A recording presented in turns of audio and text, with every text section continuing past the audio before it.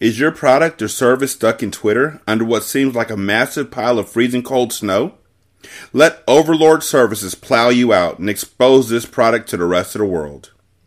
For only $20 for 3 months of our enhanced service, we will create nifty images with your logo and information and post them on a daily basis. They also have yearly discounted rates. I am a client of Overlord Services, and I do have to say that not only are their services excellent, but they're really nice people. They post up my episodes multiple times per day for all of my shows without fail, and the communication that they have is second to none. I would greatly recommend that you try them out. Head to their shop at ko-fi.com/overlordsvcs. Again, that's coffee.com/overlordservices and click on shop below. When you purchase their services, let them know Derek sent you.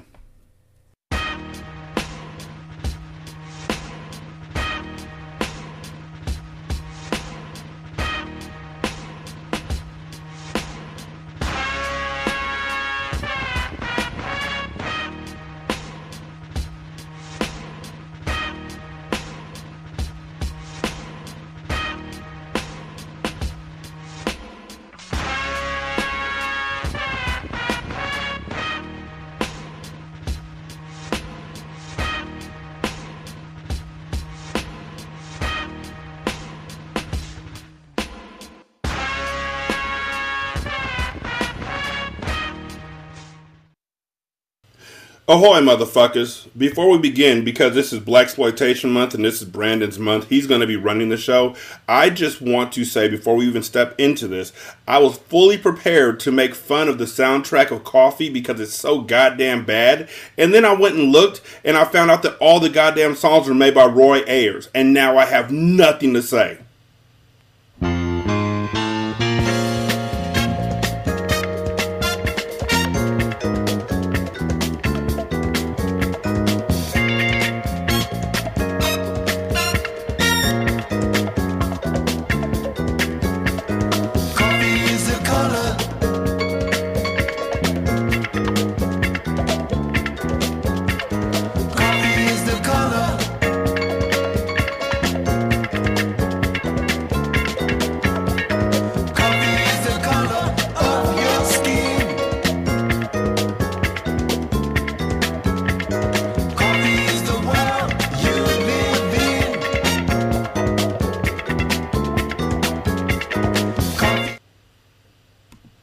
I could make fun of the lyrics, though.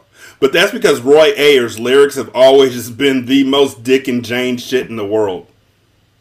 Excellent song. But when you really think about it, yeah, sure. Okay, the music is great. The lyrics are shit. And when you really think about it, all of Roy Ayers' songs are like that. We come from Brooklyn, baby. Say that like 6 times, and then the world is yours. And that's it. And everybody loves the sunshine. Say that like 20 times throughout the song. Feel what I feel, what I feel, what I feel when I'm feeling. That's his whole lyrics. So when you ask him to put music, when you ask him to put a soundtrack out with beats, yeah, he'll tear that up. But if you ask him to put words to it, don't ask him to do that shit. Don't ever ask him to do that shit. Because then stuff like this happens. George. Yes! This is my shit! They call him Mr. Cool. What? Don't play him for the fool. That's right. He's the king. The king. King George. My main man. I'm certain that if they asked me to write soundtracks back in the 70s, I could have done it too. I don't know how you don't like this music. It's the best. I love the music. I don't like the lyrics. And the fact that I saw this movie for the very first time today, this was a comedy. I don't give a fuck what you say. And I know you love Coffy, and I'm going to try my hardest to be respectful of that because you named your child, your pet child, Coffy. So I'm not going to make too much fun of that. But this was a comedy, good sir. I never said this was a good movie. I said it's a great movie. And those things aren't the same. They aren't. You're absolutely right. And we've had that conversation before because you and other people have a determination that I have now adopted that just because something is a movie overall does not mean you can't have a good time watching it. And just because something's an A movie don't mean it's not horrible. Yep. And hey, buddy, what we're not going to do is say Logan was a bad movie.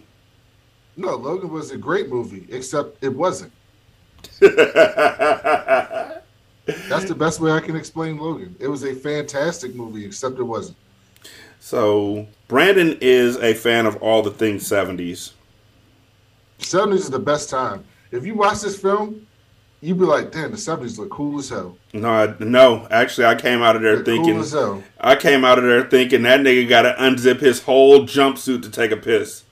Did you see them outfits they had on? Yes. This was fly. Yes, and so for the niggas who are out here talking bad about kids wearing skinny jeans and all that kind of shit, I just saw a nigga unzip his entire outfit to have sex. Like, from neck to navel, he had to unzip that shit and then roll it down off of his legs. And niggas were wearing that without shame in the 70s. Did you see them hats? Like, yeah. This movie, man. And by the way, this movie is 78% better than Low Down Dirty Shame on Rotten Tomatoes. That makes sense because Low Down Dirty Shame is awful. I don't know how this movie got a 78, by the way. Me either. I'm surprised critics like this movie that much. I think but this is also one of the first ones. Isn't so they get better. Is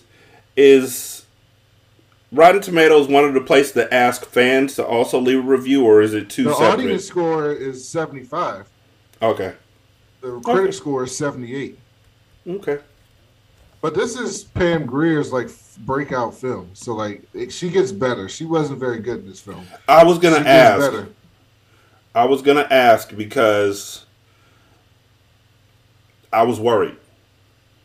She was pretty bad in this film. Everybody was pretty bad. She was the best of the worst as far as acting went in this film. No, King George was the best. No, because King George... No, it wasn't King George. That nigga at the beginning of the film that nigga, I swear, he past this, he probably did a lot of Shakespearean roles. Because he sounded like he was just like, where are my bitches at? And it was just like, dude, like, you sound real bad right now. I took notes. I didn't take notes like I usually take notes because this is your episode and your month. But I live tweeted this shit. It was fun for me. So this film, just so people know, is a blaxploitation film, and some people, like Rashawn, he'd never seen it before. Well, that's because, like I said, my parents lied to me and said that they had a lot of porn in it. I was explaining to people what they are. So they're a group of films that came out mostly in the 70s. There's been some since the 70s, but it's basically like a genre of films that centers around black people, and they often center around in quote unquote inner city activities. So like pimping, drugs, or fighting, or kung fu. Generally, kung fu. There's a lot of blaxploitation kung fu movies. A whole bunch of them. My man, Rudy Ray Jim Moore. Kelly. My man Jim Kelly from Enter the Dragon is in a bunch of them. But yeah, so that's what these films are. So you're gonna see like, pimps. You're gonna see a lot of seducing, sexual activity. You're gonna see a lot of guns and violence, and we know that. But for what they were at the time, at the time it was either you do these films or you don't see black people in the movies. Exactly. And so they did these films, and they got better as they went through time, and they're classics. And they still, as stereotypical as they are, a lot of them still try to have some type of message to them of some sort. And this one in Coffy does a little bit as well. So that's a precursor of these films. I love them. I've seen Coffy before we start. I've seen Coffy many, many times. I love the film. Um, Partly because I love Pam Grier, but also I just love how ridiculous it is.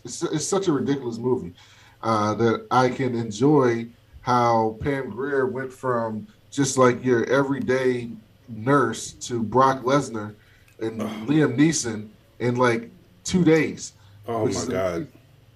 I love it. But here's the thing: Liam Neeson did the exact same thing in Taken He did. for his He daughter. he did. He did. And at least they gave her a reason when they had her walk into that drug rehab center for 9 and 10-year-olds. My nigga, like what the fuck? No, And she they was had like, the she white was in her boy. teens. So she was like 14. Well, they had the white boy in the very first bed with all that eyeshadow underneath his eyes, so he just looked sickly as shit. And I hooted. I didn't even laugh. I chortled. Like I was like, "This is what we're doing right now." So that being said, I actually took notes this time. I'm not as good as this as Brashani is, but I'll try Never to downplay yourself. You're excellent. Let's go. to make this work. So the movie opens at a nightclub, and dude comes in, and he tells Grover that I got this girl for you, and Grover's like, man, I'm not trying to deal with that. At least see all these women around here, I'm good. Like I don't need that shit. And he's like, no, this girl's special.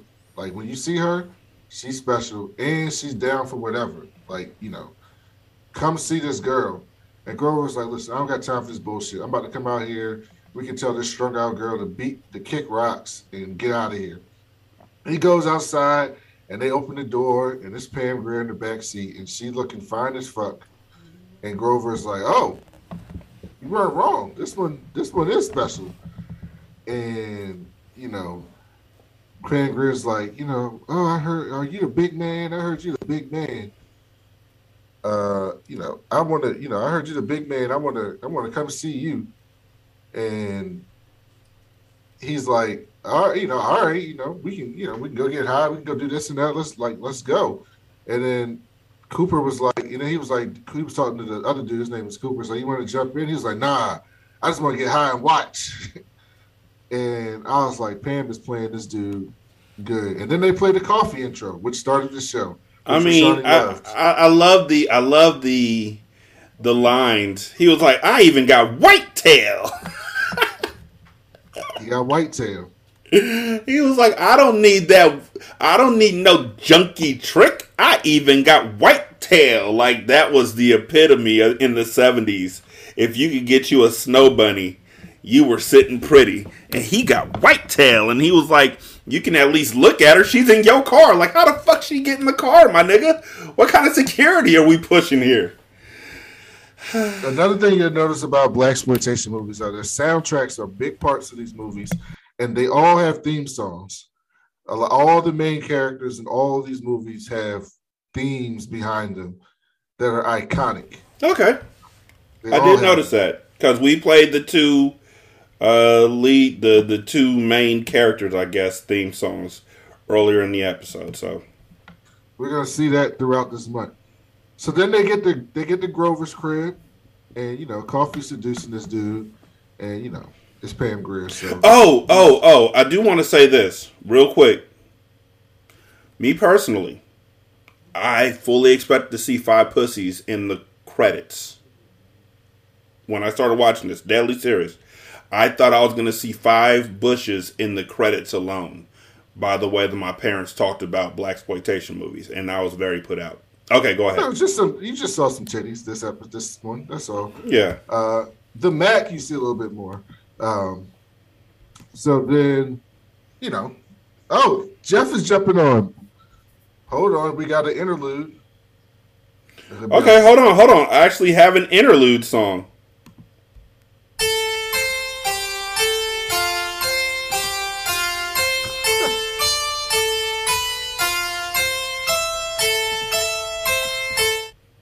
That's Vitroni's theme.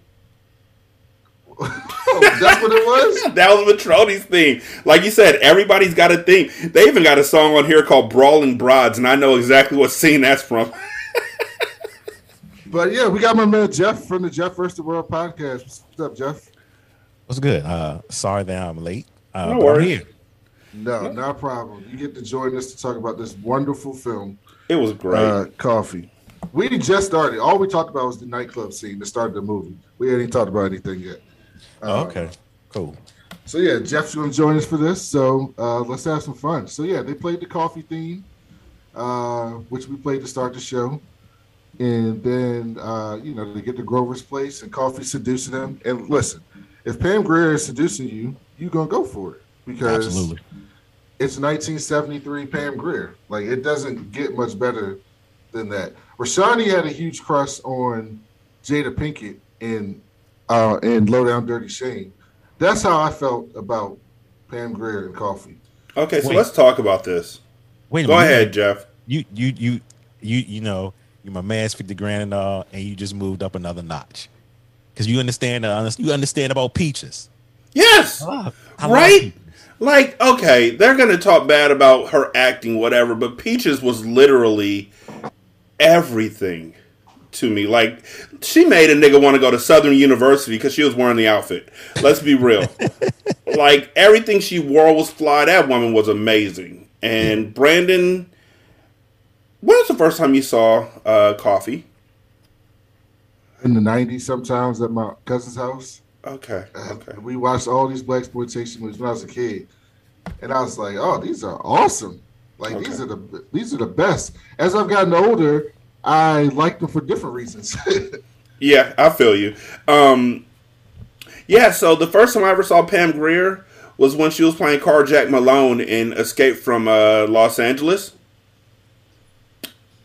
And so from that point forward, every time I looked at her, all I saw was Carjack Malone. Including when I saw her in Original Gangsters, until I saw her in this movie as a young lady who still had Scottie Pippen's nose. You haven't seen the first time you saw Pam Grier was 1996 Pam Grier? Yes. So wow. the Escape from L.A. and then I saw her in Jackie Brown, and that was the extent. Sorry, it was Jackie Brown. Mm-hmm. So everybody who was talking about how beautiful Pam Grier was and everything, I was like,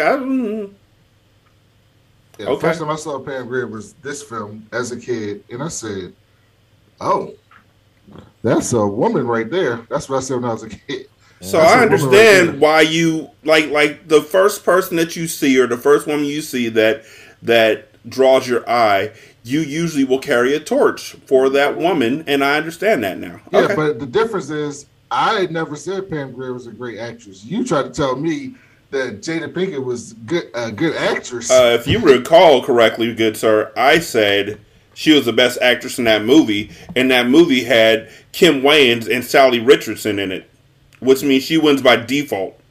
I mean, Charles S. Dutton was no actress, not actress. Oh, actress. Oh, okay, yeah. Yeah, she wins by default. So, okay, but Pam Grier, I mean, she became a very talented actress, and I can see it. She's alluring. She was alluring in this movie. I was looking at her like, yo, she's so alluring that she literally, the nigga held off from killing her because she was like, we can fuck.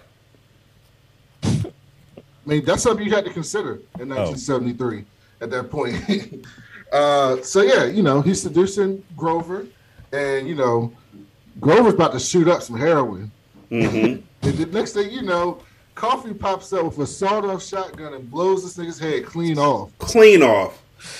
And I was thinking, I wonder what Rashani's thinking right now, because I don't think he was expecting that. You know what I was thinking was, oh, this is gonna be dope. Like the blood is visceral and all that kind of shit. Nope. Every other shotgun kill after that was completely bloodless to the point of absolute disbelief, my nigga. Like, if you shoot somebody in the pool with a shotgun at close range, and then you walk away and they still are showing the pool, there should be some blood. Yeah. And if you shoot your boyfriend with a shotgun at close range, there should be some blood. They had limited blood budget. They only had $500,000 to make this movie. And that's what I thought too. It's the definitely 70s. you started with a bang with the first kill. No pun intended. I'm like, shit. Okay, what we getting? What we getting into? And then it's just like, oh, we went back to PG 13. Exactly. Okay. Exactly. Actually, also, as you watch these, Rashani, you're gonna see a lot. It's gonna give you a much better appreciation for like Kill Bill and movies like that. A lot of My appreciation for Kill Bill can't get any bigger. This was a magical black woman movie though. A lot of Tarantino shit is taken from blaxploitation movies. Like And I can see that because Coffy should have died a lot of times. Oh, yeah, she's absolutely. definitely magical. She even says it at the end. I'm not sure how. She did say it too. Like, I'm gonna say it what y'all thinking. She said it like Kronk in the Emperor's New Groove. I'm not quite sure how I did what I did. By all intents and purposes, the shit don't make sense. So yeah, she says she killed her because they got her sister hooked on smack. I forgot smack was the term in the 70s. On smack. Smack is heroin, I think. Yes. Right. Smack. is White heroin. Horse. China White. Smack. Yeah. So yeah, this is before crack. So it was smack. So then they go to the hospital. We find out Coffy's a nurse.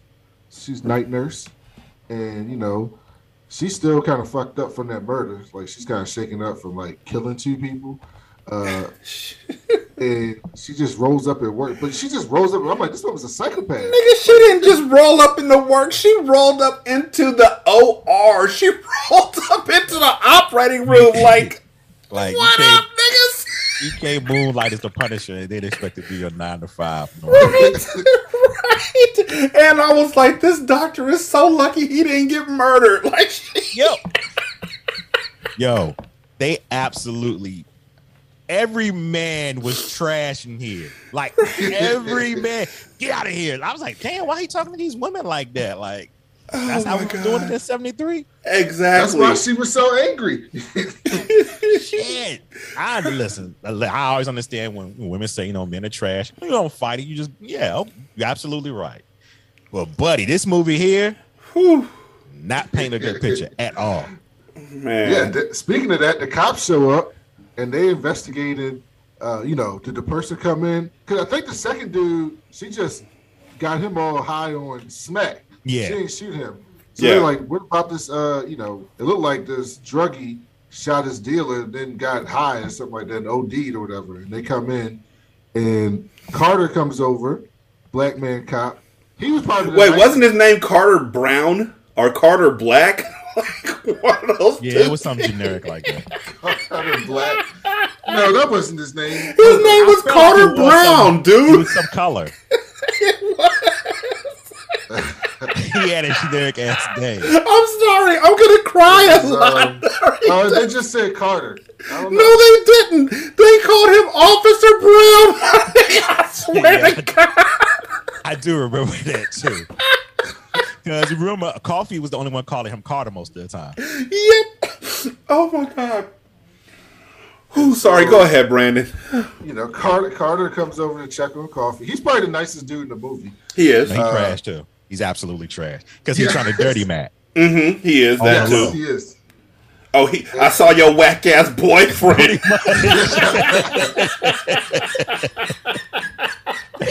He just shooting the shot, man. It's damn great. Nah, he hating. He ain't it ain't even over low.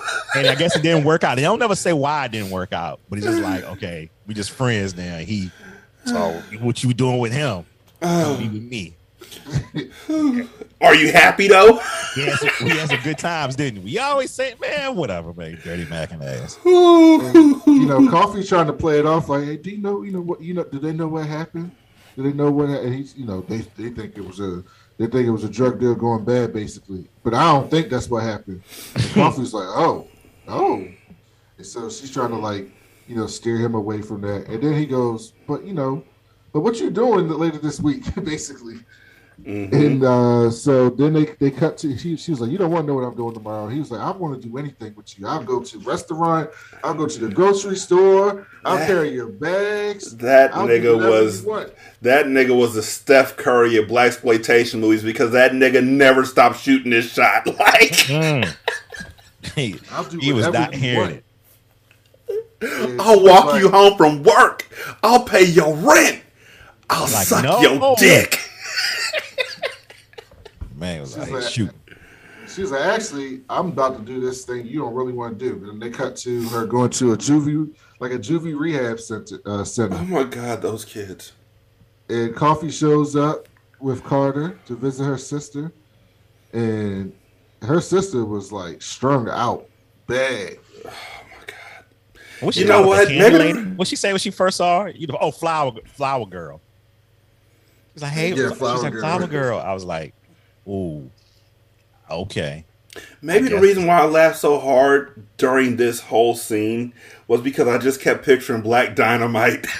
That's absolutely how this scene played out. Because I was like, I know it's a child actor, so you get what you get. So I was just like, I guess, okay, whatever. On Black Dynamite, when they had that little boy strung out on heroin and he was just twitching like the girl was, I cried again. I'm sorry. I think I cried like 7 times during this movie, laughing my ass off. These were not sad tears, ladies and gentlemen. Sorry, Brandon. Go ahead. So Coffy says she got her certificate and she got into nursing so she can make some more money so she can send it to her sister. And then she found out that her sister was using that money for drugs. For the smack. And then Coffy comes to Carter and says, hey, wouldn't you, if you found out that some person was selling drugs to your sister, wouldn't you want to kill him? Wouldn't you just want to go to their house on 2672 Elk Way and just murder them with a shotgun? Wouldn't you just want to shoot them square in the head and then have somebody else shoot up? This hypothetical, of course. Wouldn't you just be so mad if your sister Flower Girl was just shooting up on smack and did nobody want to stop it? And you just found a shotgun that was sawed off and went to work? Wouldn't you? Wouldn't you? Follow the rules and regulations. Right? This nigga says, actually, they just low on the chain. What you gonna do? Kill them all? And she goes, what's wrong with that? She did kind of she was like, if he could have, read the room. Oh, she's telling on herself. Like, nigga, just listen to the confession that's happening right here. Right. Sergeant Brown, like Officer Brown. Like, she's literally like, you're in there with her little sister in a smack house, in a smack rehab center for, again, 9 to 12-year-olds. It's absolutely a good reason why he was doing the hospital, because he ain't no damn detective at all. No. And then Coffy says, I think it's y'all cops. I think y'all corrupt and helping this shit. And I was like, okay. He get defensive. There's some good ones. We just need to stick together. I'm like, oh boy, here you go. Here go the thin blue line. Yep. So then Howard and Ruben are having a meeting. This is when we meet Howard and Ruben. Howard is her boyfriend. And this, first of all, listen, Rashani, do you not see how wild these restaurants are? Wait. This, okay, I wanted to make sure. This was a restaurant, right? Not a strip club. No, what the fuck was that woman doing with her titties out in the fire? Wait a minute. That's how they were getting down in the 70s? Yes, the 70s was wild. Dude, but remember, what was that other movie we saw where, back, I think it was an 80s movie. I don't think we discussed it, but I know I saw it, where they went into there was a restaurant, and it was all topless servers, and it wasn't a strip club. And yeah, it wasn't. That was the 70s. That was the 70s. Was that DC Cab? It was some movie review, but yeah, it was from the 70s. Yeah, no, that was DC Cab. Like yep. Oh my God, 70s was a wild ass time. This white woman's dancing in a circle of fire, by the way, with her titties out, and the dude's just sitting there, and it's not like it's like some off establishment. It's like people there on dates. Just chilling that they're taking pictures of and shit. It's like the woman walked in and said, "I want to dance with my titties out," and they were like, "Ma'am, this is a Applebee's." Like, but you watched the documentary on Studio 54 and all that shit. It was wild in the 70s. Man. And they made sure, hey, can we get the table next to the titties? Can we get the titty table? Yeah, right there. And the nigga said, what I wrote down about this part was he said, "I never mix business with pleasure except in a ratio of 3-1. And I was like, what the fuck does that mean? Threesome. Yeah. So then Coffy shows up with Howard Brunswick, a city councilman in L.A., who's looking to run for Congress. Congressman. They call him Congressman for the rest of the fucking movie, too. He wasn't even elected yet. Right. But that's a movie trope, though. Right? Yeah. Like he just told everybody. That nigga walked around and made his own nickname like Kobe telling people his name was Mamba. Call me Congressman. Then we see homie with the weird glasses who looked like somebody from like a James Bond movie. What the fuck, dude? Like, did they really have glasses where one whole half were eyeglasses and the other whole half were sunglasses? Yeah, I know Dwayne Wayne. You have? Before. Yeah, I've seen it. I can't think what the movie is, but I've seen that before. That was wild. I was thrown by that. I'm like that nigga would have been noticeable everywhere he went just based on them dumbass glasses. Everybody would say he ain't one wearing a patch. Right. I promise you, if I could go in a time machine and I could only go back in time, I would go spend time with 70s. It looks like a wild ass time. You know what? I would too, and I put stocks on a whole lot of shit. Applebee's, Starbucks, fucking Tesla, Apple. And so, homie, you see homie. They were all penny stocks back then. That's what I'm saying. Microsoft, yes. And the waitress was taking pictures of couples, and homie got the waitress in the back was like, "Hey man, I'm gonna need you to come up off that camera right now. No pictures." And so this is when we find out that Howard's gonna run for Congress. Wait, we're not gonna talk about that titty popping out for apparently no reason. Oh, it was great. It was great. Just the left like one. she turned to Ray, like, give me that camera roll. And I'm like, all right. And then the titty I was like, but why? Exactly. That's what happened. People want to see titties. Black people want to see these movies, and white people want to see some titties. But, they all pale in comparison to Pam Grier, so I don't even know why they had other titties. Yeah. But, I mean, in all honesty, Pam Grier's titty representation was muted in this movie. There were a lot of times where she got naked and then they made sure that the guy came over to her before they even showed anything. So when I saw it at the end, I was like, okay, there's some nice natural titties. Her body was insane. Mm-hmm. Yeah, it was insane. Her body is like the NBA logo. Like, it is perfect. Okay, sorry, go ahead. So then they cut to Howard and Coffy fucking, but she's still thinking about them dudes. And Howard's like, "Are you all right? I may be having some trouble here. Like, he's getting all insecure about his dick." Say what he said, right? That man said, I'm old, so I don't know if I can still satisfy a young woman. No, he didn't say young woman. He was like, I'm old. I don't know if I can still satisfy them young bitches. Well, yeah, the same thing. And she's like, "No, you good." "Oh no, daddy, you good. You just fine." Who you calling a bitch though? Like, where'd that come from? We in bed? You like, I don't know if I got the dick to satisfy you young, fast ass hoe slut bitches. It was good though. Then they get done. And this is how you know it was a 70s movie. In today's movies, right, they immediately get dressed or they cover themselves up. And every time I watch a sex scene in like a non-rated R movie, or when the actresses or actors don't want to be naked, I always think it's weird when it's just like, why are you covered up in your own crib? Like, what are you doing? But in this movie, them niggas just got up, walked into the living room, sat in front of the fireplace, butt-ass naked, which is exactly what would happen. Get your ass off my couch like that, my nigga. You better sit on the plastic. That's exactly how it would work out. And Coffy comes in and she's like, "Howard, can we go on vacation again? Can you take me to Hawaii? It was so much fun in Hawaii." And she's not like, good. "No, Coffy." She wants to take a break already. We can do something after the election. I'm busy. Yo, but for real. When I thought about it, that shit was smart as fuck. I just murdered 2 niggas. Can we get the fuck out the country for a little while? Yeah. Can we go somewhere for like 2 weeks? Yeah, that was.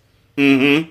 Then she pours some champagne on his dick and starts giving him. She didn't pour champagne on his dick. She literally like dumped champagne on the dick because the nigga was like, oh! And then he was like, oh shit. Oh shit. Yams. Hey man. He was hitting 100. He's about to run for Congress. He got the baddest woman in the city. Howard was doing his thing. So then they cut the coffee at work, and she about to get out of the car. This random white dude, just runs up to her car and tries to stick his head in the fucking car and assault her. What the fuck was that scene? What the fuck was that? He said, "Oh, I'm just waiting for my wife." I was like, and I thought it was gonna be a callback or something. I'm like, oh my god, this scene was just for nothing. And Carter just happens to be there. He doesn't just happen to be there. He was working. That nigga was not just happen to be there. He probably paid the white dude off to be there. So look, here's what's gonna happen. I want you to pop your head in her window. Oh shit. I'm gonna run over and run him off, and then she gonna finally break up with her whack ass boyfriend and get with me. Cause nigga, don't you got a beat somewhere? Yeah, because you know what? I'm starting to believe I'm proud of what happened, because that scene did not play well. That's what happened on Curb, Jeff. Remember when Larry was trying to get back with Cheryl, and he wanted the therapist to give him a good recommendation. Yeah. So he paid the guy and didn't act like he stopped him so that she could say he was a good person. Same thing. Look, they be taking all the shit from our movies.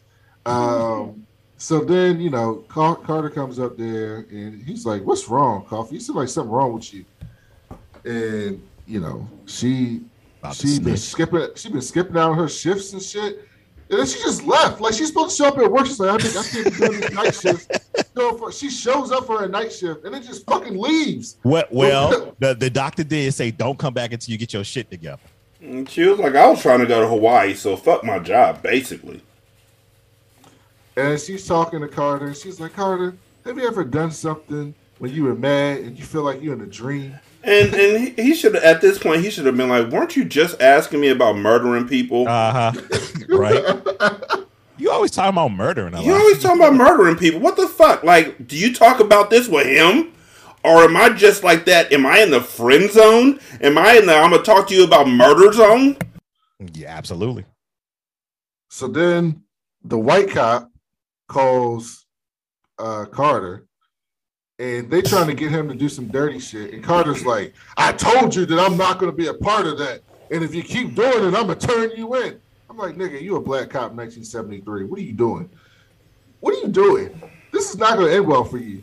And an hour later, two thugs break in. About a minute later. Oh, yeah, they tell me they were waiting outside like he was waiting outside of Coffy's car. They were just waiting. I heard them. Like, if the nigga had agreed, they still would have beat his ass.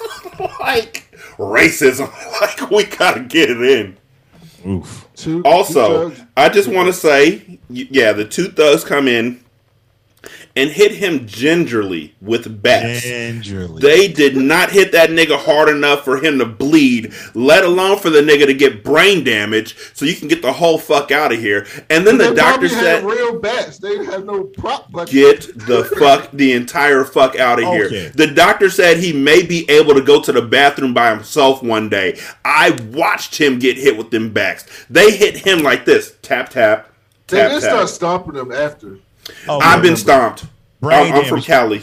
I've been stomped. Too far. They should just say, okay, he's really hurt. It's gonna take a while. I saw a nigga get stomped in Don't Be a Menace, and he was flat as a fucking like when you stomp a can afterwards. Did you just say Don't Be a Menace? Yeah, we don't talk about that here. Like, they stomped his ass, and he was flat on the ground. And you know what? That nigga deserved it. Because the girl in Don't Be a Menace that he was riding for wasn't even his girl. He was like, I heard you got my homeboy Toothpick's girlfriend pregnant, partner. What the fuck are you doing here? So yeah, Coffee tried to come in and help with the thug. She hit him with like a flower vase or something. Right, and how those flower vases must have like lead in them, or it must be the shit that they use in like what the fuck was that game? Final Fight. Because them coffee pots or them flower pots were laying niggas low throughout the entire fucking movie and shattering like they were made out of candy glass. Like usually when you break them, you have a turkey under it or something, right?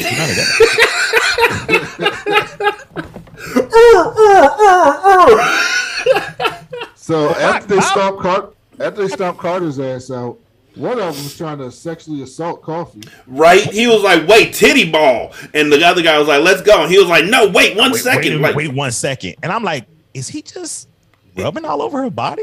Right? He's like, oh, man. He's like, come on. And he's like, shit, all right, I guess. Oh, man, this is the 70s where white people are inherently racist towards black women, but still are infatuated with the beautiful shapes of their bodies. So even though we just did this to a cop, let's stick around and just... Right?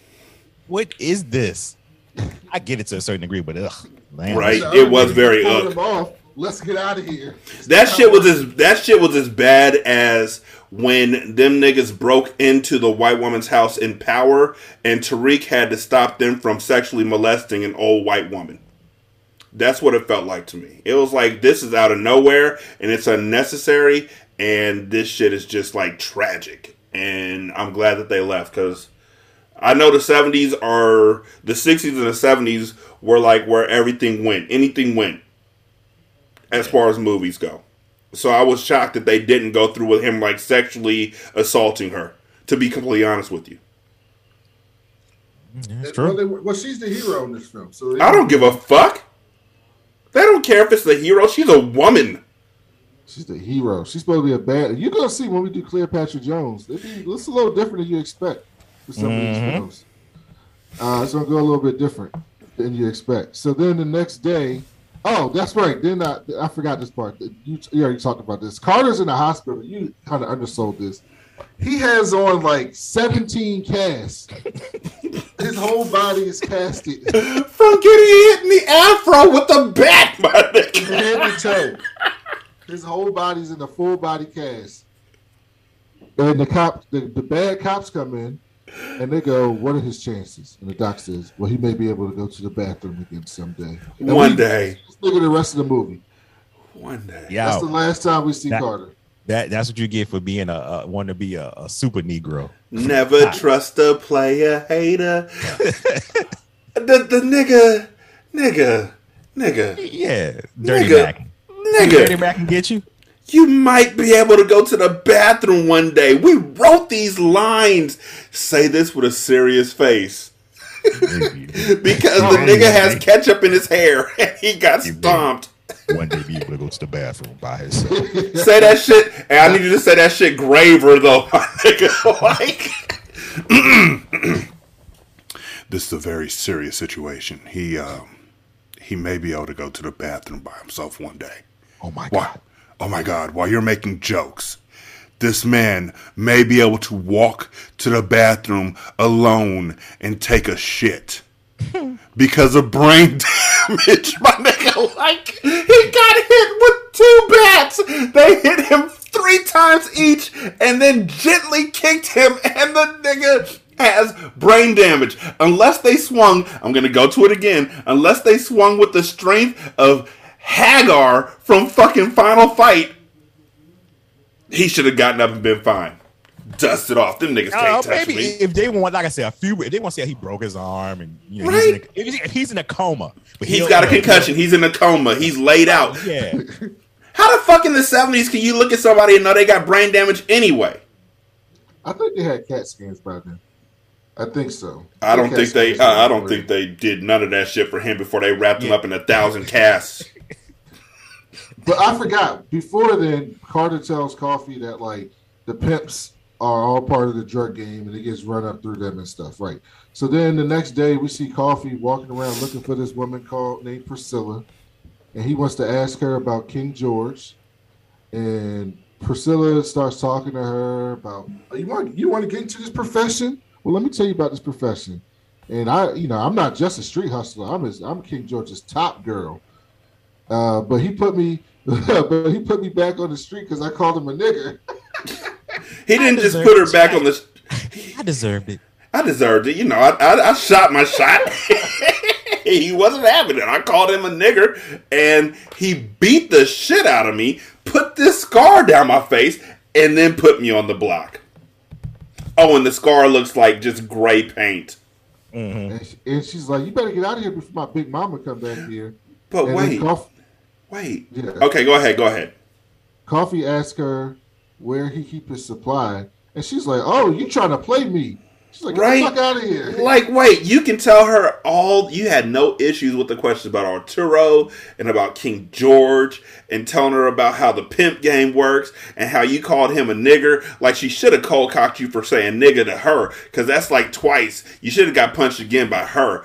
But then when she's like, "Hey, this dude that just beat you and put you out on the Ave and turned you out because you're a junkie, why don't you tell me where his stash is? Let's get some revenge." "No, bitch! How dare you!" Come on now. She turned into a Incredible Hulk. Like she was right. Harry was trying to get the King George music ready.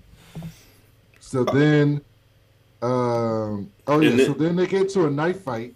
And this this knife fight was fucking funny as shit. And she got her pinned down. And she's like, "Tell me where he keeps it." And she's like, "She keeps it in the fireplace. And then Harriet shows up because, of course, her name's Harriet. And Harriet rolls up and she busts that door down. She's like, "I go out for 2 hours. You turning tricks with this black bitch," or something like. What she called? I think she called her black bitch, or something like that. Or nigger bitch. That's what she said. She called her a nigger bitch. Yes. This nigger bitch. I was like, this is such a 70s movie. And then then Coffy peels out and runs away. That shit turned into Tom and Jerry. The way she started running around the house. Man, I thought she was just going to run around the table for safety. When she threw that table at her, I was like, oh, okay.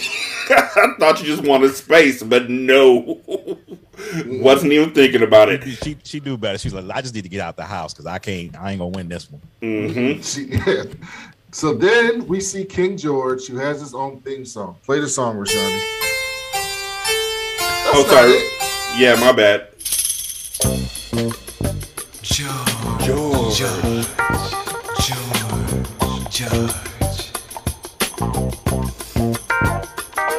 They call him Mr. Cool. What? Don't play him for the fool. That's right. He's the king. King George, my main man. My main man. I absolutely thought you were going to play the RoboCop thing, but I feel you. They didn't say George. He's a pimp. He's a pusher. He's strong in the gang. That fit was filthy, though. That fit was 70s stupid. That's what that fit was. That nigga hopped out with a Joffy Jaffer type tape on. Couldn't tell him shit. He rolled up in a 6-door caddy. That caddy was kind of cool though. And you know, big. I can't even imagine turning that wheel. No, can you imagine paying that gas? Woo, it's a tank. Yeah, but you know, back then gas is like 36. Yeah. Something like that. So then, you know, this was Rashawn. I know this was Rashani's favorite part. So then, you know, Pam Grier shows up, and she like, "I got this new black woman, Mystique." Nope. Don't skip that shit. Do not skip that shit. That nigga King George walks into a place and sits down, and she starts talking like she says she's from Kingston, Jamaica, but her Jamaican accent is literally the worst thing I've ever heard in my entire life. She's a black Brit. They come from the islands. She just stopped in Britain for a while. That was her Jamaican accent. She said that she was from Kingston. That's all I'm saying. You said you from Kingston, Jamaica. I'm expecting sounding something a little bit different than what she gave off. Exactly. Exactly, my nigga. No. We're Sounding like Idris. I am not giving her a pass for that shit. She should have not done that at That was all. better than Halle Berry's Storm accent. Well, Did Halle Berry say she was from Jamaica? No, she was supposed to be from Africa. She's supposed to be from Africa. and after it was the second one, they were like, knock that shit off. Just stop. Just told her to get rid of it. Don't even do it. Same thing that happened with ScarJo with Natasha. It's just like, oh no, you American now. Yeah, don't Fuck struggle. that. You struggling here. Let's stop. So then, King. By the way, King George has like a whole setup. He got like a administrative assistant who does voices and describes herself as all the women that he has, all the sex workers that he has. And then She would have been my bottom one. Like the choices he had, and he chose that woman that he chose. The woman with the blonde, she's like, I got blonde hair and busty. I'm gonna come see you. And then she just hands the card to the woman. It's just like, oh, just go see him. It's at his office. All he wants is a blowjob under the desk. And she was not busty. I mean, not when Pam Grier's in the movie. And then, so he got this operator. So he's got a whole thing. So he's probably doing, he's probably making a little bit of money. So then he brings Mystique in. Hold on. We really are going to confront this goddamn voice. We're going to do you got that, a clip? Brandon. Fuck yes. Oh, God. You're the lady from Jamaica who called me. That I am, man. And I can see that you're not at all disappointed, of course. So I'll come straight to the point, as I like to do. Boss, another drink for my friend here. I presume a champagne cocktail is sufficient? Good, man. Now, Good, I man. assume you've got complete protection from the police, have you? Of course. Of course, man. Now, I contacted you as soon as I arrived from Kingston because I'm told you are the very best there is in your business. That right, man? If she says "mon" one more time, I swear to God, that was the problem. That was her crutch. Right? I'm Jamaican because I say "mon" a lot, but it's not even British. It's just Pam Grier It's not a talking. fake now. Yeah. It's just her saying "mon" a lot. "Mon, can I get some champagne, mon?" Yes, "mon." I'm from Jamaica. From where? Down by the beach, boy. Like You have that's so many what questions, she "mon." Okay, go ahead, King Brandon. George, I'm sorry. top girl, comes in and he's like, I gotta go test her out to make sure she's good. And she's like, what you mean by test her out? And he's like, what you think I mean? I gotta go test her out. You know what I mean, go test her out. And I'm going to unzip my whole jumpsuit to climb out this motherfucker to test her out. My onesie.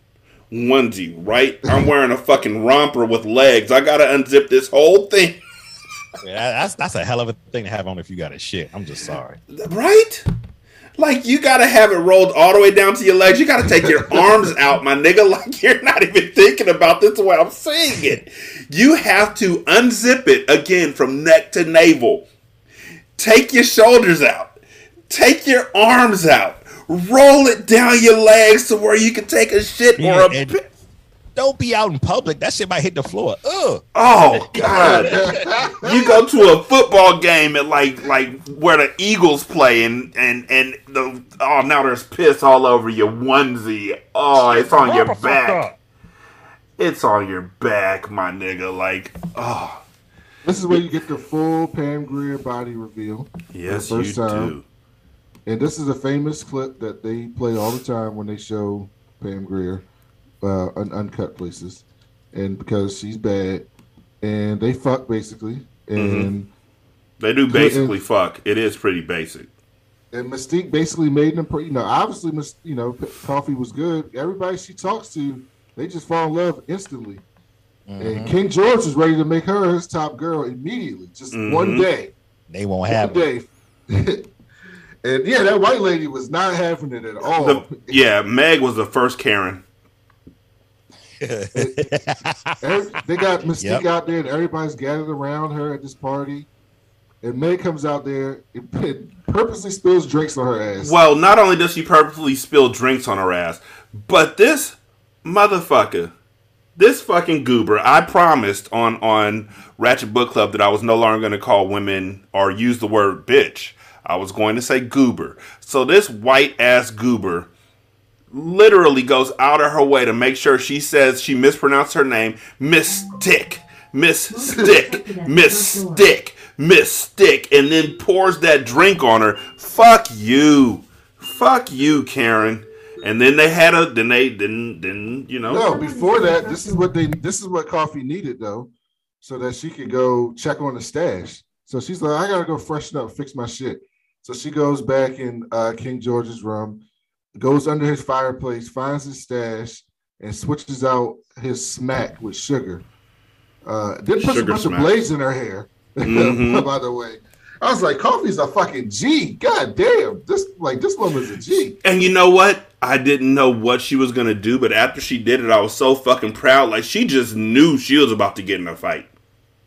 I got it now. I need to go back and ask my mom. Now that I know this shit, I need to go back and ask my mom, how often did you put razor blades in your fucking hair for fights? I'm not even joking, my nigga. Knowing now, like my mind is blown. And my mom has a razor cut down her arm from when she was fighting in a club and somebody sliced her arm up. So she was about that life. I have questions. She came out there with all the asses. This was like wrestling when you got like a beast like Brock Lesnar and it's like 7 niggas in the ring and they all get destroyed. This was Rhea Ripley, my nigga. Yeah. This scene was dope. It was just too long. It was long. And they made a point to every single girl's ass she whooped also got a titty fell out. Every single one. Did y'all notice like at certain times of the fight, if you look in like behind the fight, people were like ignoring the fight, holding conversations like nothing is even happening? Like, if you watch the background, it's like the people are still talking like, oh, ain't nothing happening. So what's going on? Because that's 70s acting. They're like, hey, they told us to act normal, my nigga. Like, we're not a part of the fight. So, hey, let's discuss what we're going to do about the officer who can't use the bathroom. Who's going to help him to the bathroom going forward? Like, so Rashani claims he ain't like the music in this film, but the music to me was dope. So I wrote here the music is good. The music was fine. It was that time and era for how they did music for movies like that. So then they got Coffee going to Vitrioni's crib. And this is when we meet Vitrioni, who's like this drug lord, like in charge of everything. And she gets there and instantly seduces them niggas too. Like they just fall right for Coffee instantly as soon as she shows up. And I was like, I get it. I mean, I'm not gonna lie, I get it. Yeah. And she goes in the room with Vitrioni and that's right. King George sent him over there as like a peace offering, some shit. But she wanted to go over there so she could kill the nigga, try to kill him. He said, Arturo was like, yo, she got fighting her. Send her over. And Priscilla had told her that Arturo had a bad habit of spitting on women. And one of the women in King George's group was talking amongst friends, amongst the rest of the girls in the harem. And she was talking about how he makes them crawl on the ground and he calls them racial slurs and spits on them and all that kind of stuff. So we already know that this dude has like some horrible fetishes. But she doesn't know. Oh, well, she gets over there and she's like, he's real nice about this shit. He's like, hey, crawl over to me, nigger bitch. Well, no, that's the crazy thing. Before it starts, he's really nice about the whole thing. He's like, hey, come on in here. Let's, get comfortable. Yeah, go ahead and take off your clothes. Yeah, like that. Yeah, do that. Yeah. Now crawl to me, nigger bitch. And it's like, wait, what? Even she was thrown off by that. She was like, damn, I just jump into it like that? Right? We just no foreplay. Like, you just sit on the bed and like, nigger bitch. And then he's like, it's just a play. It's just a game. Just a game. It's just a game. And then she pulls out the piece. Just a game. Immediately pulls out this piece. And no. she pulled out the piece after the motherfucker spit on her and called her a nigger bitch. And then Vitrione's people showed up and stopped her right before she could blast that nigga. But they was right outside the door, or they probably had a field. I think they thought something was up. Yes. Yeah, because one of the cops was like, I recognized her from the way she swung a bottle at that girl. Yeah, they met her with Howard earlier in the movie. Yeah, but what girl did she swing a bottle at earlier in the movie that he saw? No, because he said he recognized her from the way she swung a bottle at Meg. Cool. But who she swung a bottle at before where he was like Christopher Williams in New Jack City recognition shit? No, I think he was saying, I noticed her when she was swinging the bottle, and that's when I remember her from earlier. Oh, okay. All right, I'll give you that.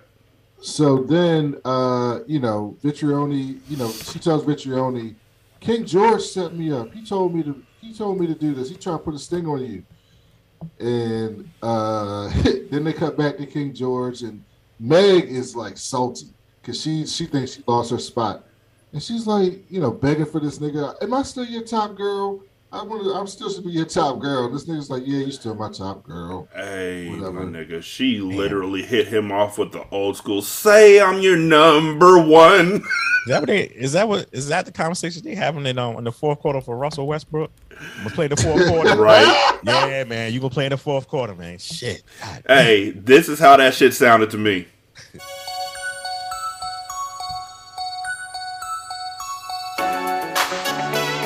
Yo, number one.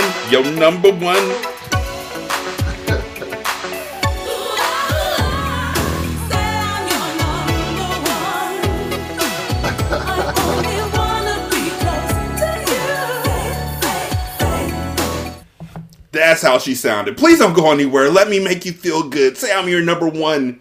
Why do you need Mystique? And she said, I think there's something funny about that Mystique. No, Mystique.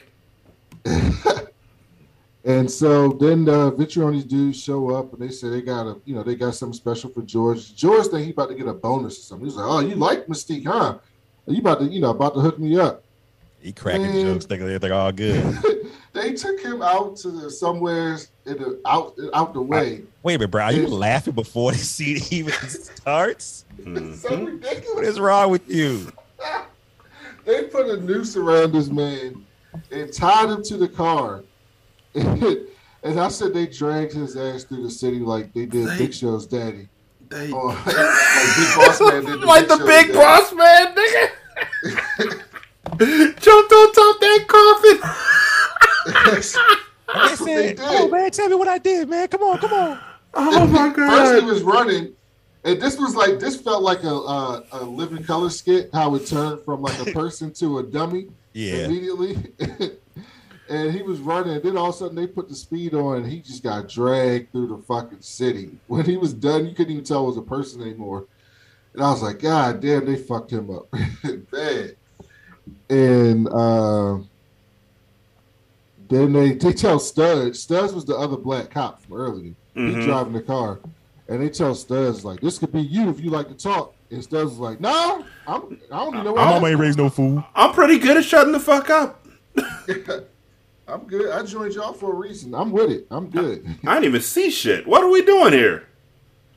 So then they cut to Howard Brunswick during a press conference, and he's talking about how, the pimping and the users and all that in the city is just a proxy for the man. And the man is profiting all this. And they're creating this white power structure that's created off of all this shit that goes on in the hood. And I was like, yo, this is 1973. It's interesting. Yeah, he was a secret Republican, though. Yeah, exactly. He's like, I'm just saying this bullshit. And so then they go to Vitrione's crib, and they put Coffy in this sauna, these big ass rocks. And I'm like, fuck, they put her in there these big ass rocks for? And she looking for this metal thing so she can start a fire, which meant nothing. Nothing happened off of this. We're really gonna walk past the congressman's turtleneck? I mean, it's the 70s. They all wear turtlenecks. I guess. Why are you hating on their outfits? Nigga, one nigga was wearing a romper and the other one's wearing a turtleneck that hides hickeys. Yeah. The romper was out of control. The turtleneck was kind of, Yeah, I guess. Look kind of weird on them, but I mean, if you want to Right. wear it, go ahead, bro. Right. Them glasses were kind of dope. Oh yeah, I thought they made him look older. It very much older. Yeah, it did make him look older. That's true. And so then, they're at Vitrioni's crib. Coffee's locked up. She finds like this metal piece. She's trying to spark a fire. Then Howard Brunswick just shows up, and Vitrioni's like, "Hey, they recognize your girl who tried to kill me. Now tell me you ain't set this shit up." And Howard was like, "The fuck I set this shit up for?" And they were like, "Let me bring you some more." Now go ahead, Jeff. I was about to say, he just told him when they brought Coffee in, he's just like, "Oh, I'm just fucking this bitch." I'm like, shit. He said it so matter of fact. He just looked at her at the Coffee. She's like, I can't believe this motherfucker said that. Like, she is heated, but also scared because she don't know what's about to happen.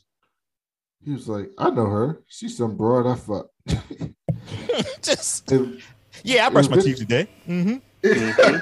So, I don't know why y'all even brought that woman over here. That's just somebody I fucked. You could tell he was going to do that by the haircut. And Vitrioni says, tell the truth, Coffee. Did Howard have you come kill me? And Coffee was like, "No, only King George." And then the nigga with the two-tone glasses. It wasn't two-tone, two brand glasses. He was like, "I don't trust him. Because you know what? There's one thing I do know is that niggers stick together." Oh, and then she's like, "You're a nigger. She's a nigger. King George is a nigger. Y'all all probably sticking together." The man was in there doing math. He says it all adds up the way I look at it. Don't you trust them new niggas over there? And then Howard says, "I don't give a shit about black folks, brother. I'm here for the green." Mm-hmm. I'll say whatever it takes. I'm only in it for one color, and that's green. I don't give a fuck about y'all or her. Yeah, all he had to say was Hail Hydra, and he would have had the trifecta in this movie. Man.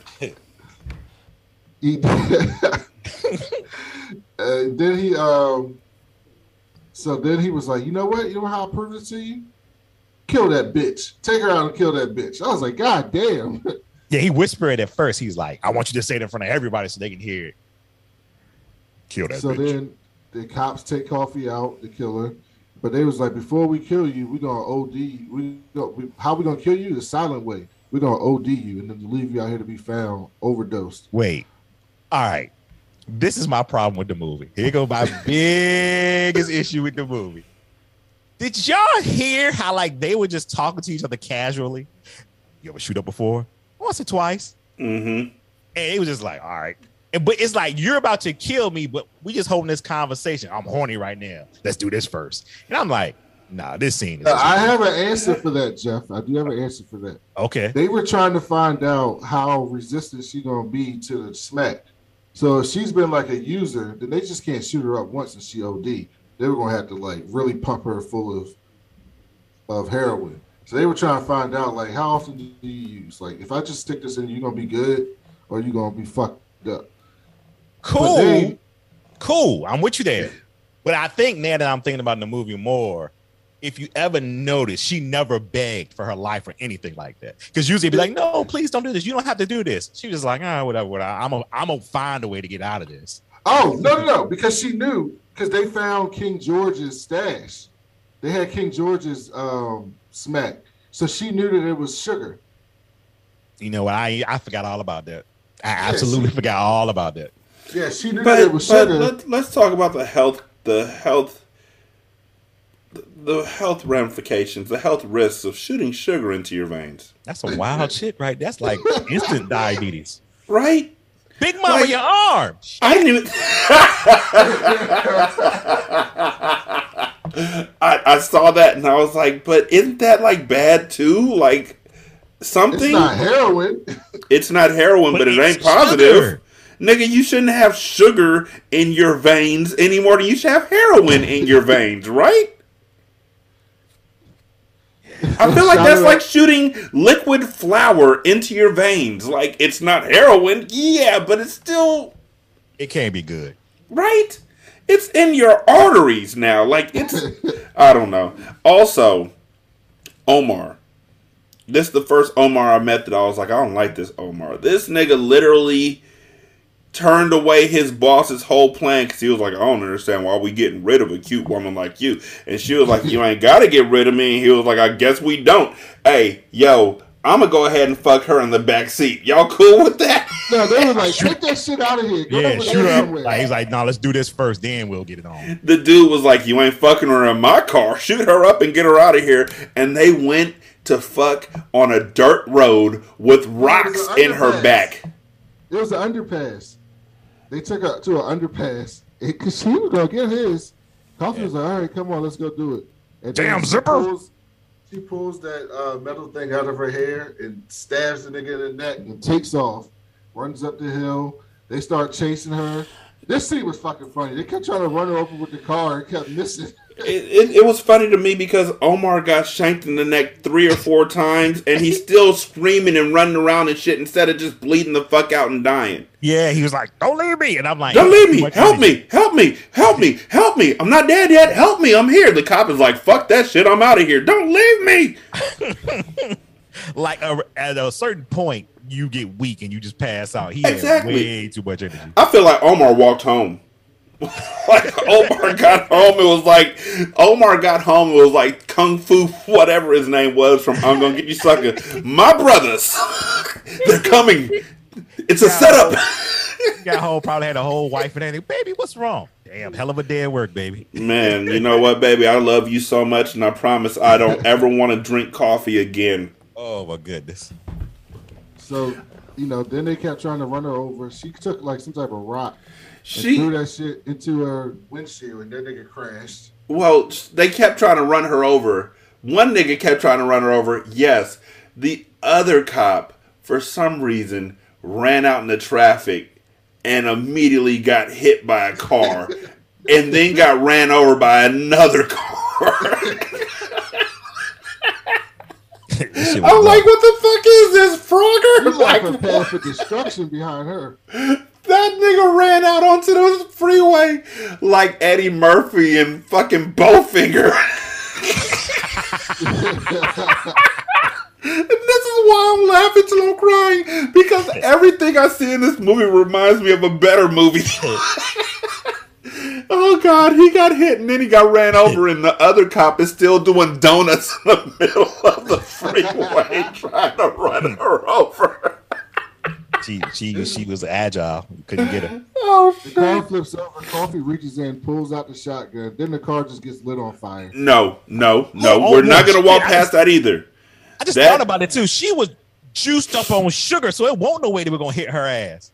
Oh, shit. They should have never given her the sugar. So the nigga's car flips over. Cool. A lot of cars flip over in 70 shows and shit. I've seen it happen all the time on Magnum PI and all that bullshit. You know what happens? They crawl out the window and nothing bad happens. The car flips over. This dude, while it's flipped over, not doing nothing else, starts screaming, "Help me! Get me out! This thing's gonna burn up!" No, it's not. It's not even on fire. What the fuck? All of a sudden, as soon as he said this thing's gonna burn up, the car sparks up out of nowhere and burns up.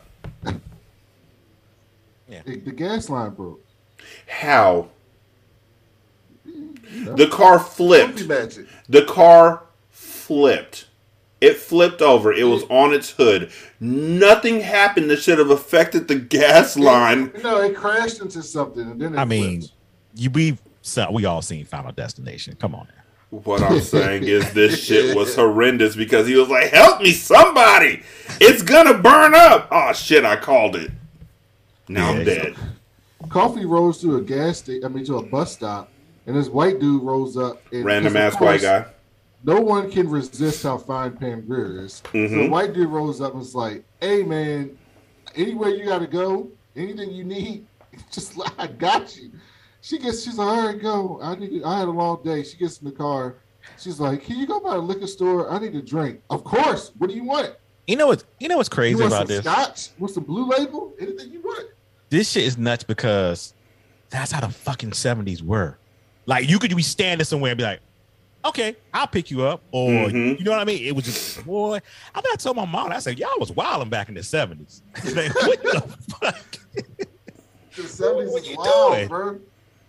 Just hopping in anybody's car. Man, yo, my nigga, real talk. It's just the 70s was a continuation of the wild out fucking 60s, my nigga. Like, we talk about the 70s. Brandon keeps on jacking off to the 70s. But in the 60s, I know without a shadow of a doubt that there were people who would just randomly hop in a car and hitchhike their way across the fucking country to get to San Francisco without telling nobody else. They just hop in the car and be like, where are you going? I'm going to San Francisco. All right, cool. I'm going too. I'm not going there, but I can get you as far as you need. Exactly. That's what I was telling you when we did one of these shows, and I was like, we are so like we're so protective as we should be in 2021. But like, we got cell phones, we got cameras, we got tracking devices, we got so much shit if shit like this happened. Right. Back then, they had none of that shit and didn't give a fuck. Mm-hmm. They should have been ultra protective back then. They didn't care. And today we got all the contingencies in the world for shit like this to happen and be ultra protective. So it's just funny how things are. Motherfuckers be like, I'm gonna run away from home and leave at 18, come back as 24. Yeah, I was in the military. They got a whole life story and shit. Like, damn, Mm-hmm. No, and nobody knew shit. right? And this nigga gets out, walking to the liquor store. Coffee don't even wait till she get in the store. He get in the store. He switches over and peels off. Why the fuck would you leave your keys in the car, dude? Like, Exactly. 70s, But 70s, nobody would think it. They just like, ain't nobody gonna take my car. They leave doors open. Like, that's nothing. if Oh, my you door's have not a open. random ass woman that you just picked up and you leave her in the car, I would not leave my keys with her. Yes. He was just looking for a good time. He Right? was looking for a good time. He wasn't even thinking about that. He was thinking about, Get the Man. liquor, get her home, and smash it. Mm-hmm.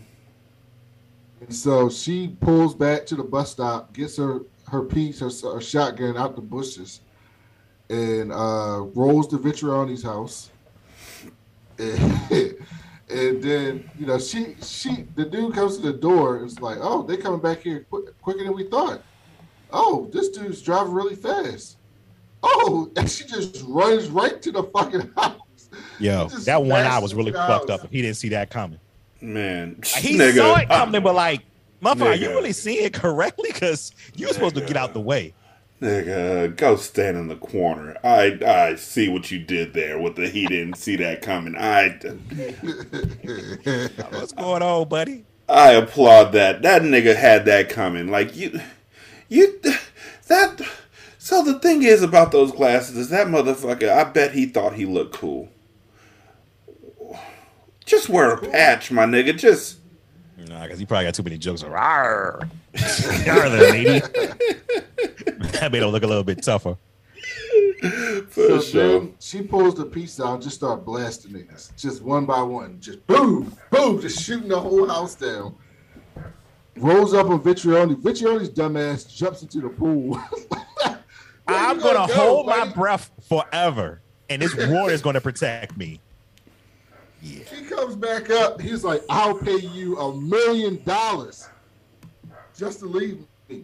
She's like, all right, just tell me where Howard is and pay me that $1 million.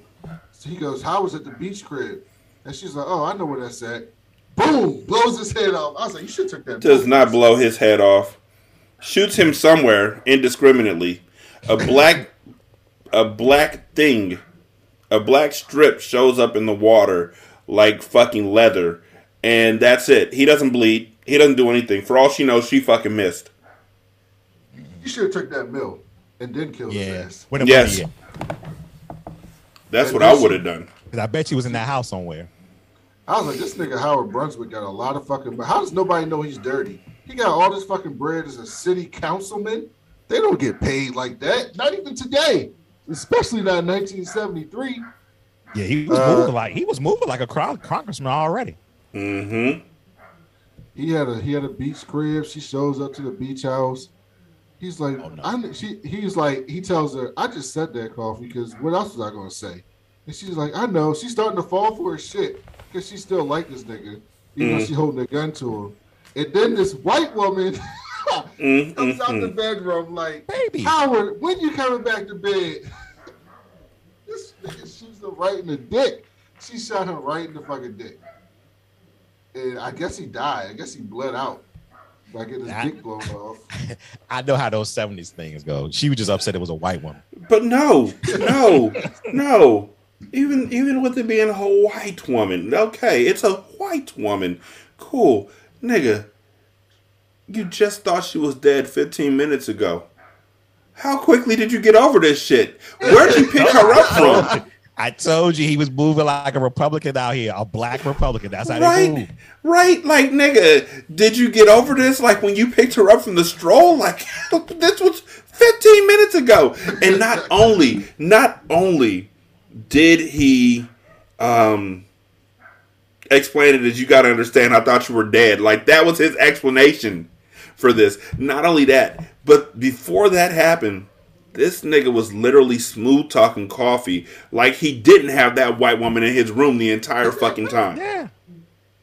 That's some gangsta ass G Ratchet Book Club type shit. Like, you were talking to her like ain't nothing going on in the other room. Like, there's not some white woman with titties literally able to look through an open window in your bedroom. Or did she go to a railing? Or what exactly was that? She came to a railing. She came out the door from upstairs and looked over like the catwalk. But the most important part of this scene is the part where she goes to Howie and she tells him, all your friends are dead, and I don't know how I did it.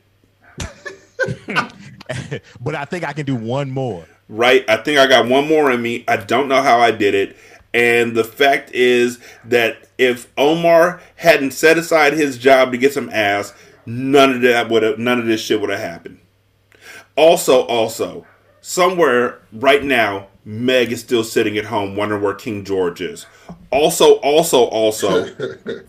Coffy should have went back and slapped Meg one more time just for due justice. Well, he didn't see him do sure shit to the white woman. That white woman was his main girl, too. Mm-hmm. Coffy was like the side chick. No. What was her name? Mystique was her side chick. So and she shot Howie point blank, and there was still no blood. He shot him in the dick. And there was still no blood. And then they cut the Coffy limping on the beach. And then it just ends. Those are the worst. That's the worst thing about the blaxploitation movies, the endings. They just end. And the cops will be on Coffy in like 2 hours because she left hella witnesses. True. But the one thing they can get away with this is, it was dark in it. It was dark in that, because so she knew it was a black woman, but how did she look? Cool. Except, the white woman who was upstairs and looked right down at Coffy. And but Meg, she's just a black woman. Yeah. And Meg, who fought Coffy, and they ain't gonna believe Meg high ass. Well, they're not gonna interview Meg because she's a sex worker. So they got not gonna take her seriously. True, but yeah, the cops will be on her like, wait, we're all them. There's 2 dead cops over here underneath this underpass. One got ran over on the freeway, and then Omar's over here, stabbed in the neck, and everybody's talking about a woman named Coffy who happens to be a nurse at the hospital who hasn't been to work in like 2 days. Open and shut case, Johnson. And that's the movie. Rashani's first blaxploitation movie. This is the shit you bring to me. What? Really? I loved it. I didn't know this was your first blaxploitation movie. That's dope. Yeah. So, one thing, we're going to get it out the way. I don't consider Black Dynamite a blaxploitation movie as much as I consider it to be a satire. A homage, if you will, to blaxploitation. And I'm going to get you, sucker. I consider that to be a satire. And yeah, those are the only 2 I ever saw. Oh, wow. Okay. Oh, that's going to be dope for you to see some more then. Is it though? Yeah. I mean, you gotta at least run through all the good ones at least. I'm about to get my jokes next year off. Too. So Jeff asked us to come back. So hopefully Jeff will come back in a couple of weeks when we do Petey Wheatstraw. Petey Wheatstraw is a lesser known blaxploitation movie, but it's insane. It's an insane film. Next week we're doing Truck Turner, which has Isaac Hayes in it. Then we're doing Cleopatra Jones, which is like a kung fu movie with women. Mm-hmm. And then we're finishing up with Shaft, the classic. So we're not doing Dolomite? We'll save Dolomite and the Mac and Superfly for next year. Okay. It's a lot of these to go through. I see that. But we get Truck Turner, we get P.D. Wheatstraw's insane. I can't wait till you watch that insane movie. The bad thing about that shit is when I saw your little tweet and I was like, I just watched this. Oh shit. Let me get in contact with it. Insane. I just watched like 2 or 3 days ago. It's insane. So yeah. We got blaxploitation movies. Jeff, thank you for popping up and doing this with us. I really appreciate that. Jeff and I and Shahid are doing for Bad Meaning Bad, Bad Meaning Good this week. This week we're recording. I'm not sure when it's going to come out, but this week we're recording The Wash, which I haven't seen. Well, spoiler alert, bad. That's why I didn't even volunteer. I saw that shit. I saw what the fuck y'all doing. I saw the whole Gang of Roses shit too. I saw what the fuck y'all doing on there. I'm just sitting in the back like the old man, just shaking my head, just looking at y'all wearing King George's glasses. Like, I'm wearing King George's glasses and Howie's turtleneck. The Wash was the only thing I could get people. Nobody wanted to do Soul Plane. Why do you think nobody wanted to do so? Because we know the answers to these questions. Like Soul Food, come on. I mean, Soul Plane, come on, man. Even the actors say, "Oh, this shit was bad." Yeah, what was we doing? That Pootie Tang, that fits. It's also bad. Nah, Pootie Tang don't fit. These are not conversation pieces. Also, I don't think The Wash is bad. I don't remember The Wash being bad. You don't remember The Wash, then? I don't think The Wash is bad. Well, it's bad, but it's enjoyable. If I remember it right, yes. Because just basically, they basically took a little bit from the car wash, just a day in the life of a car wash, and all the characters that's involved in it. The Wash has an 8% on Rotten Tomatoes. That's exactly. That's good. So that'll be fun, man. That'll be fun. So yeah, Shahid, Jeff, and I are doing that, recording that later this week. Jeff, you got anything else going on? No. Let's see.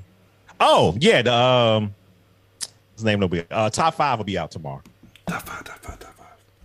Chris Rock closing out Black History Month for Hood Classics. And y'all just did Friday. Yes, we just did Friday. Which is shocking that people listen to that episode, because I'm like, everybody, I figured I'd be one of the ones that people will pass on. But why? Everybody's seen Friday. Yeah, honestly, that would have been one of those ones where it would have been like, I don't have to, y'all. Like, I know that y'all do the like the live view, like you watch and discuss while you're watching. Now that would have been one of the ones where I would have been like, y'all didn't even need to do the live view sort of thing. It's just like, yo, everybody knows this fucking movie. Let's go. Yeah, but it was cool. I've enjoyed listening to everybody's Black History Month episodes, the podcast that I listen to. So everybody doing it really big. Mm-hmm. But yeah, what about the time he tried to choke me in Smoke's backyard? Oh, that was different. That was different. like how? What are you talking about? Every time I hear that, I love that movie. I'm sorry. It's a beautiful thing. Yeah. Like it's still like you would think, all right, I'm not gonna laugh, but it's like, no, this movie's still enjoyable. And that was like 95. Mm-hmm. And the new one about to come out, isn't it? I don't know. I've been hearing conflicting Friday, things. Whatever it's called. We don't talk about that. I don't think they need to do it. We don't talk about that. No, they don't need to do it. All right, Rashani, do the close. You do the close. So, Jeff, tell them something about your show, man. Floor is yours. Oh shit! I thought I've been on here enough. Everybody would know. But if this is your first time listening to me on this side of things, my name is Jeff. I have a podcast, Jeff versus the World. Under that, I have Hood Classics, the I Am Not Dave Wrestling Podcast, and Bad Meaning Bad, Bad Meaning Good, which you can hear Rashani and Brandon on from time to time. Usually Hood Classics is just me and my buddy Shahid just doing the movies that we enjoy, going through them, a live reaction, a live watch, which is somewhat become now instead of just reviewing the movie. And wrestling it is what it is. You know what it is if you watch wrestling. And Bad Meaning Bad is just movies that we just pick out of thin air, pretty much. Or movies that we feel like that we want to talk about. And we have a different cast of characters that would once a month would just be on there. This month is Brandon, and as you already know, we're doing the wash, so that should be fun. And yeah, if you want to follow me on social media, you can follow me at Jumpers the World on Twitter, where I just tweet about whatever I'm enjoying, and usually try to keep the tweets pleasant and happy, or just joking and stuff, because it's too serious sometimes. So try to lighten the mood out here, because yeah, life can be hard. So did y'all know before we go? Well, wait. I just want to say one thing before you do this. The reason why I make sure that you always tell folks where they can find you at is because you never know when this is the first show somebody may be hearing from Hindsight. So yeah, you could be on a million episodes with us and be on a million more, but you always want to take time to get your brand in there. Did y'all know there was a Friday the animated series? Yeah, it was on Saturdays. What? How did y'all? I've never heard of this. With Phil Lamar as Craig? What? Yeah, it wasn't good, and it wasn't there for a long time. Carrie Payton as Smokey? Carrie Payton? the nigga who played Cyborg? Yeah, that's wild. But yeah, okay. So I just had to get that out. I didn't know that while we were doing that, but okay. So close it out. So 916-633-1537 is a voicemail number. Jeff is on Twitter at JeffVerseTheWorld. Brandon's on Twitter at ThatCoolBlackNerd. Black is spelled BLK. I'm Rashani, and the show is Hindsight Reviews. The email address is hindsightmoviereviews@gmail.com. In both circumstances, review is spelled REVUES. You can also leave a review for the show on Spotify. Literally takes 13 seconds. Just push the button and push 5 stars. You can also leave a review on Podchaser. Copy and paste that in the Apple Podcast, and then copy and paste that in the Good Pods.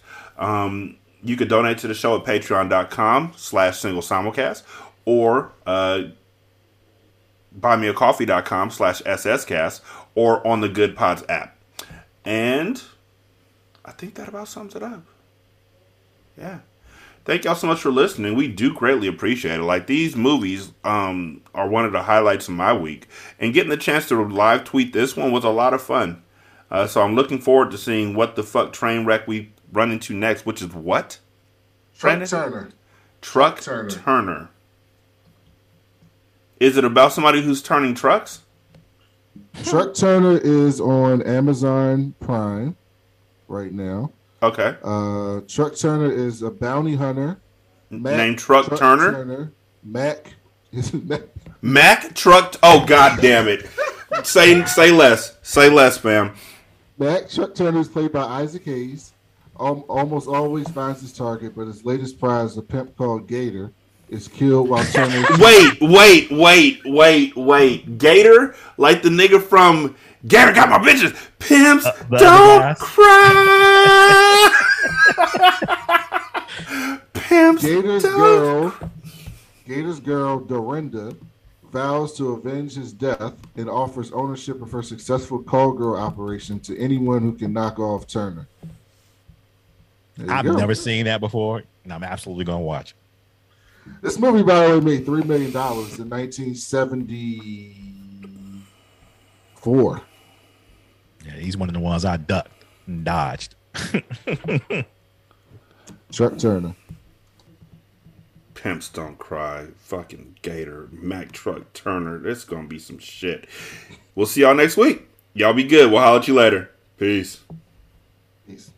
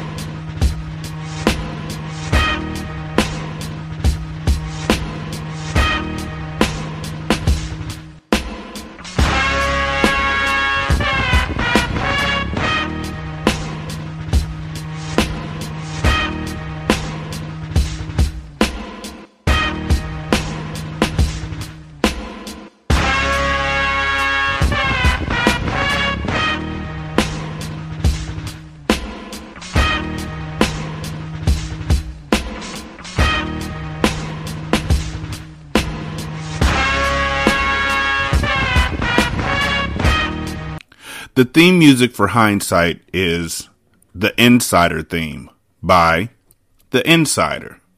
You can find this song on the Free Music Archive. This is Single Simulcast. Don't know by now that you slipped.